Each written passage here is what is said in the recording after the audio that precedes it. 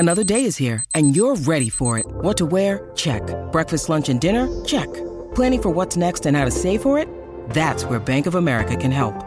For your financial to-dos, Bank of America has experts ready to help get you closer to your goals.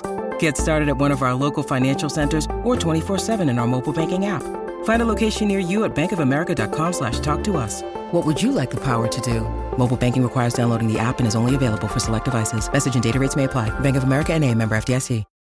When you need mealtime inspiration, it's worth shopping Kroger, where you'll find over 30,000 mouth-watering choices that excite your inner foodie. And no matter what tasty choice you make, you'll enjoy our everyday low prices, plus extra ways to save, like digital coupons worth over $600 each week. You can also save up to $1 off per gallon at the pump with fuel points. More savings and more inspiring flavors make shopping Kroger worth it every time. Kroger, fresh for everyone. Fuel restrictions apply.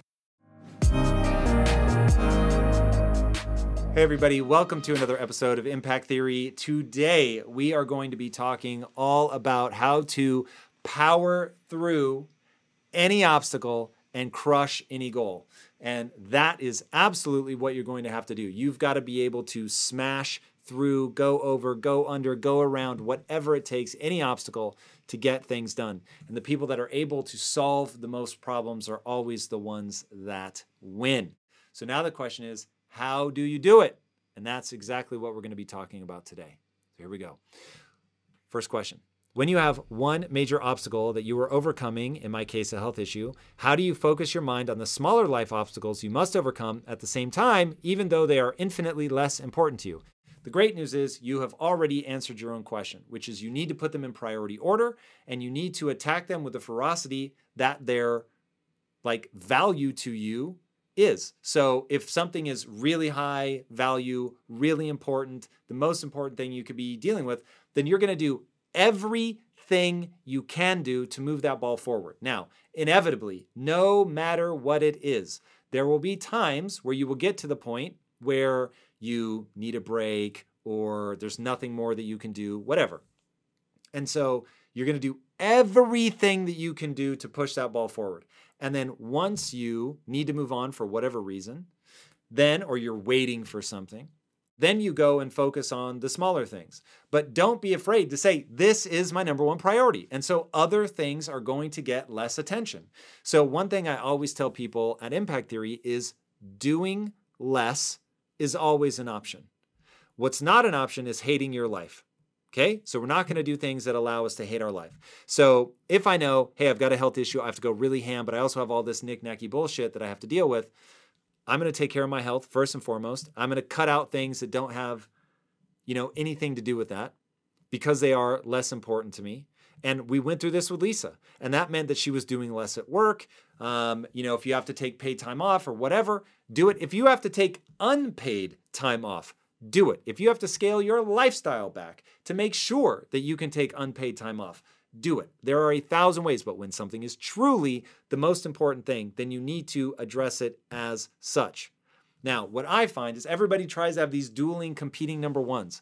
They think that they're supposed to be doing all of these things at the same time. I'm just here to tell you that's not how it works. So you have to put things in rank order. There is no such thing as a dual number one priority.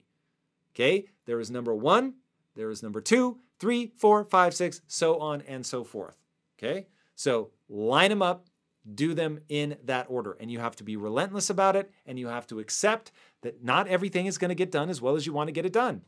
But it should get done in priority order. I find people have a really hard time with that. That one to me is a bit weird. If your priorities are listed in order of the things that are important to you, why would you do them in any other way? Unless you're lying to yourself about what's actually important to you.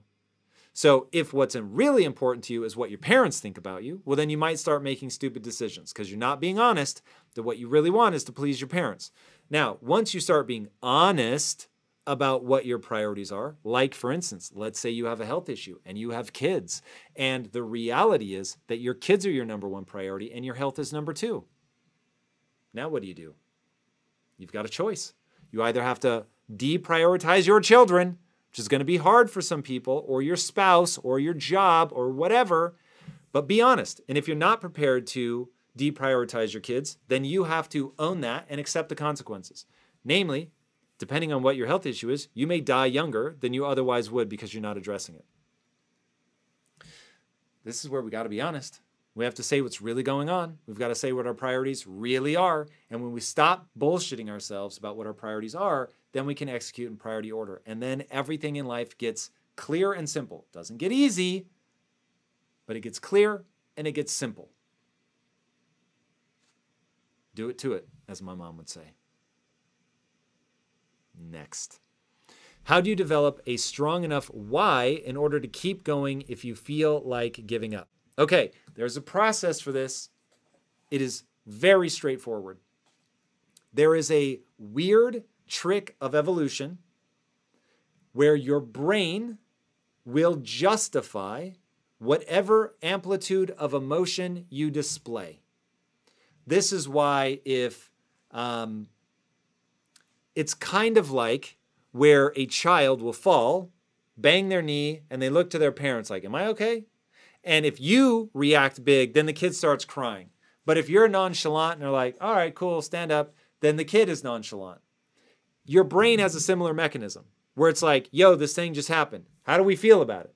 And if you're like, oh my God, this is amazing, then your brain goes, shit, I guess this is a big deal. So first of all, it's very important to recognize that when you're trying to build this connection to a why, you want to start with something that's real, something that already is exciting to you for whatever reason. It just is exciting. Now, when you start with something that you have a legitimate, exciting connection to, now through that method that I just explained, you can dial that up. So you're going to say it out loud to other people. You're going to say it internally to yourself. And you are always, and I mean always, going to embody the emotion you want to feel.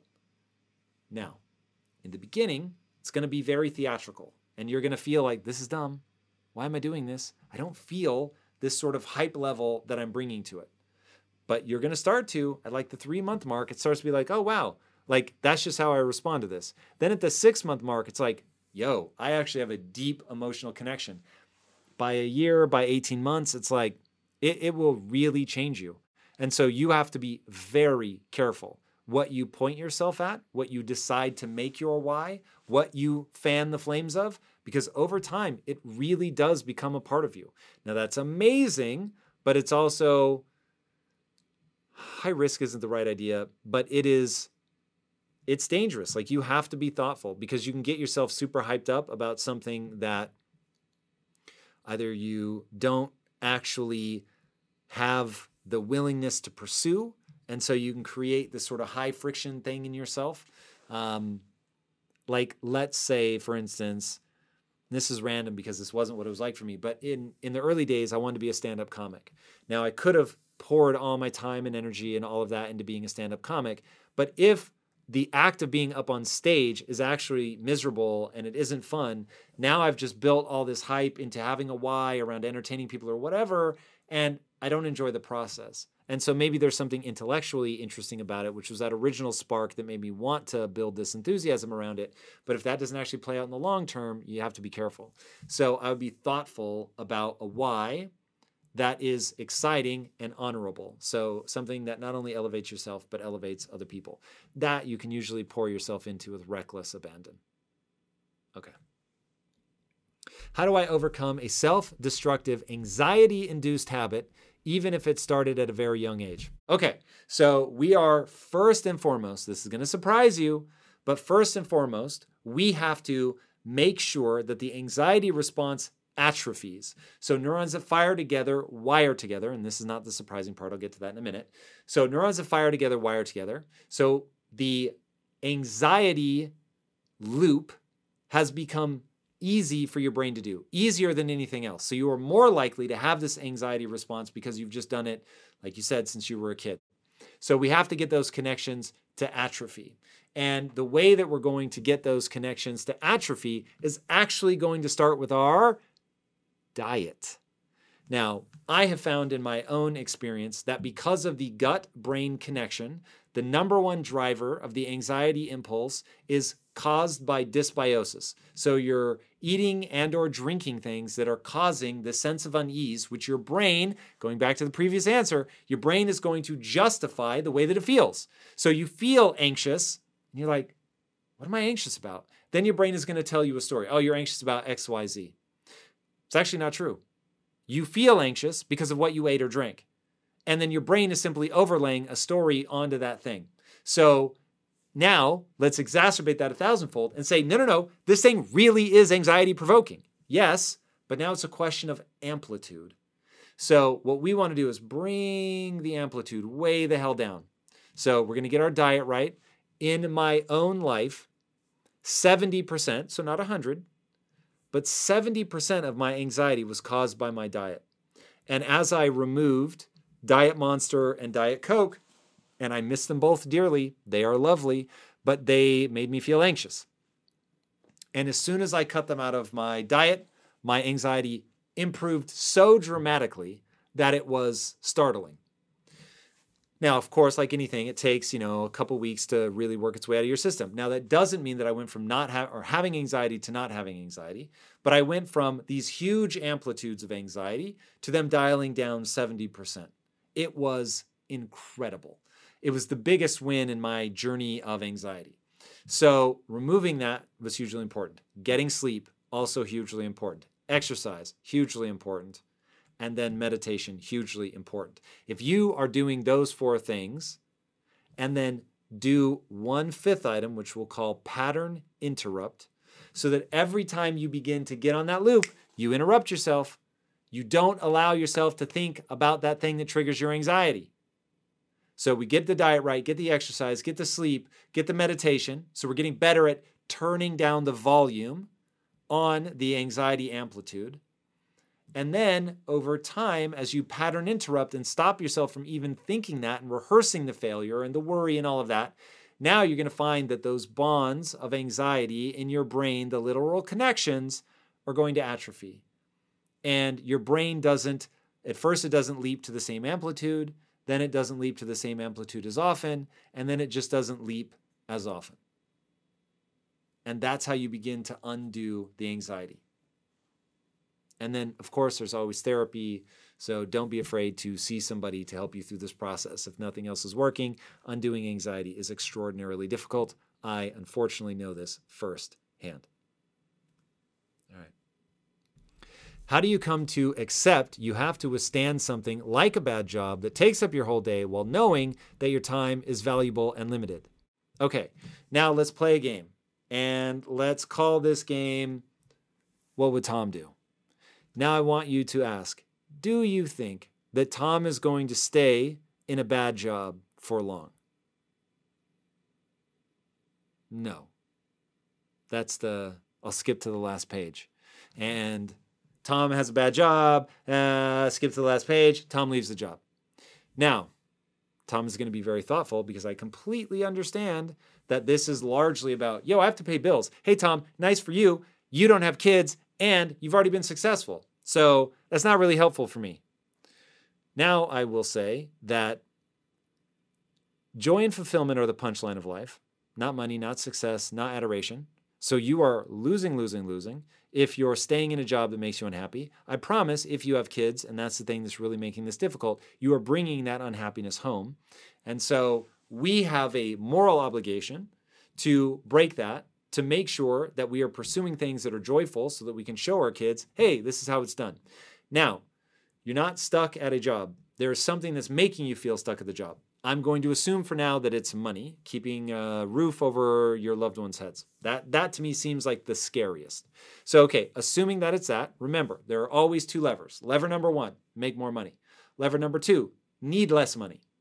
Okay? You can pull on either lever you want.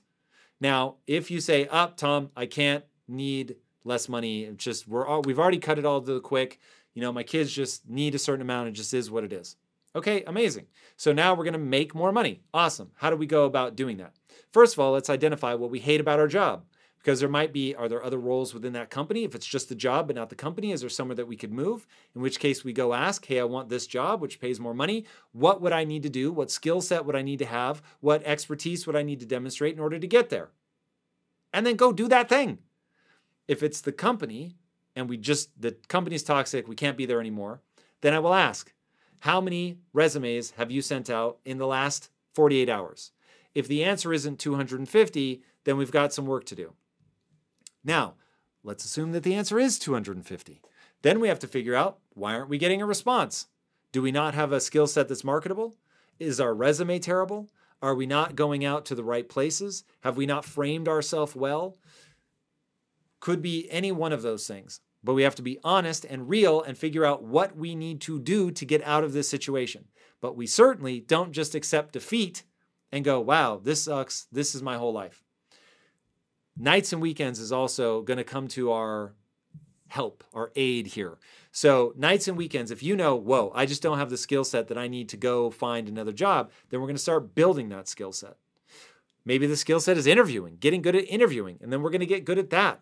But we are going to find a way out of our situation, and we are going to find a way out of our situation quickly. So do not accept defeat. Hold yourself accountable to the truth, to what you need to do to get out of that situation, and then get out. Because as you said, our time is truly limited. My biggest value is my family. So outside of my day job, they are my number one focus. Because of this, I really struggle to make time to acquire and develop the new skills I need, even though they have the potential to greatly improve my family's quality of life in the long run. How do I prioritize myself over those who are most important to me in order to make a better life for all of us? Okay, I can feel you have competing values. So first of all, you need to figure out what your highest value truly is. Is it improving the life of those you love? Or is it being with the ones you love? And so those can be very different things. And Lisa and I talk about this all the time. And I talk about how hard I fight for this family, to do amazing things for this family. And Lisa's like, hey, you need to be thoughtful about that because some percentage of that you're doing for yourself. And some percentage of that is really something valued by her, right? And so I really have to ask, like, where does this become it's about me and my ambition? Where does this actually become about her and the family? And so you need to have those conversations. In what way does your family want to be served, right? Because if you're saying, I'm doing this all for my family, and you're serving them in a way where they're like, you know, honestly, dad, husband, or mom, whatever, that wife, that maybe they would just rather have time with you. And so all this crazy stuff that you're doing, they're like, hey, when I think about you being into it and that being your ambition and you wanting to work that hard, then it's like, rad, I want to support you. But when I think that you're doing that somehow for me, like, dude, I'd rather live in a hovel and get time with you than whatever it is that you quote unquote think is going to make our life better. So you have to be very thoughtful about what's really going on. Like for me, I'm fucking ambitious. And so, yes, there is some of like wanting to make my entire family's life better. But a lot of it is really just, that's who I want to be. And so, as I told Lisa, look, you are my number one priority, but there's one thing you cannot ask me to give up, and that is my ambition. But whenever like I'm really starting to damage the marriage, I'm taking too much time, I'm too focused, I'm too hardcore, whatever, let me know and I will react accordingly. But it's not a mistake that Lisa and I have built companies together for the last, 12 years. Okay? That's very much on purpose, so that as a couple, we're coming together, even as we're expressing our individual ambitions. But we're super clear about what's at play, where, how much is, personal ambition, how much is really like that well-received contribution to the family. Because if they're not receiving the gift you were trying to give, then are you really giving a gift? So you've got to be super thoughtful. Talk through this stuff. Be very open and honest and candid and vulnerable. Find out what they really want. And then find that balance that works, right? That some of it may just be, yo, I'm doing this because I want to help the family. And the family's told me that they, want this gift. And then some of it is just my ambition. And so I might work a little bit harder at work than my family would want me to, but I don't go crazy and where I'm not spending, maybe instead of spending 3 hours with the family every night, I'm spending 2 hours with the family every night, putting a little bit more work in, at my job. And maybe it's like I give them all day Saturday, but I only give them half of the day Sunday. And they're like, oh man, this is amazing. You're so focused. And the time that we get is so incredible and so high quality. This is amazing. I couldn't ask for anything more. But the only way you're going to find that dance is to discuss it and to be completely honest about what you want in your life. That's the way. That is the way. All right. Obstacles can come in many forms in your life. It could be failure. It could be a difficulty at work. It could be that you want something that you feel like you're not supposed to want. It could be conflicting desires. It could be waning passion.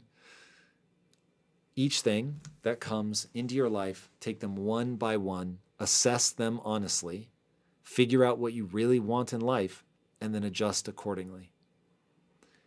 And if you've got enough perseverance, enough passion, a deep enough connection to your why, you really can do extraordinary things with your life. But you can't give up. You can't give in. You've got to stay focused. You've got to be driven. And if you do all of those things, you can get to the other side of anything. All right. Thank you guys so much for joining me. And if you haven't already, be sure to subscribe. And until next time, my friends, be legendary. Take care. Peace.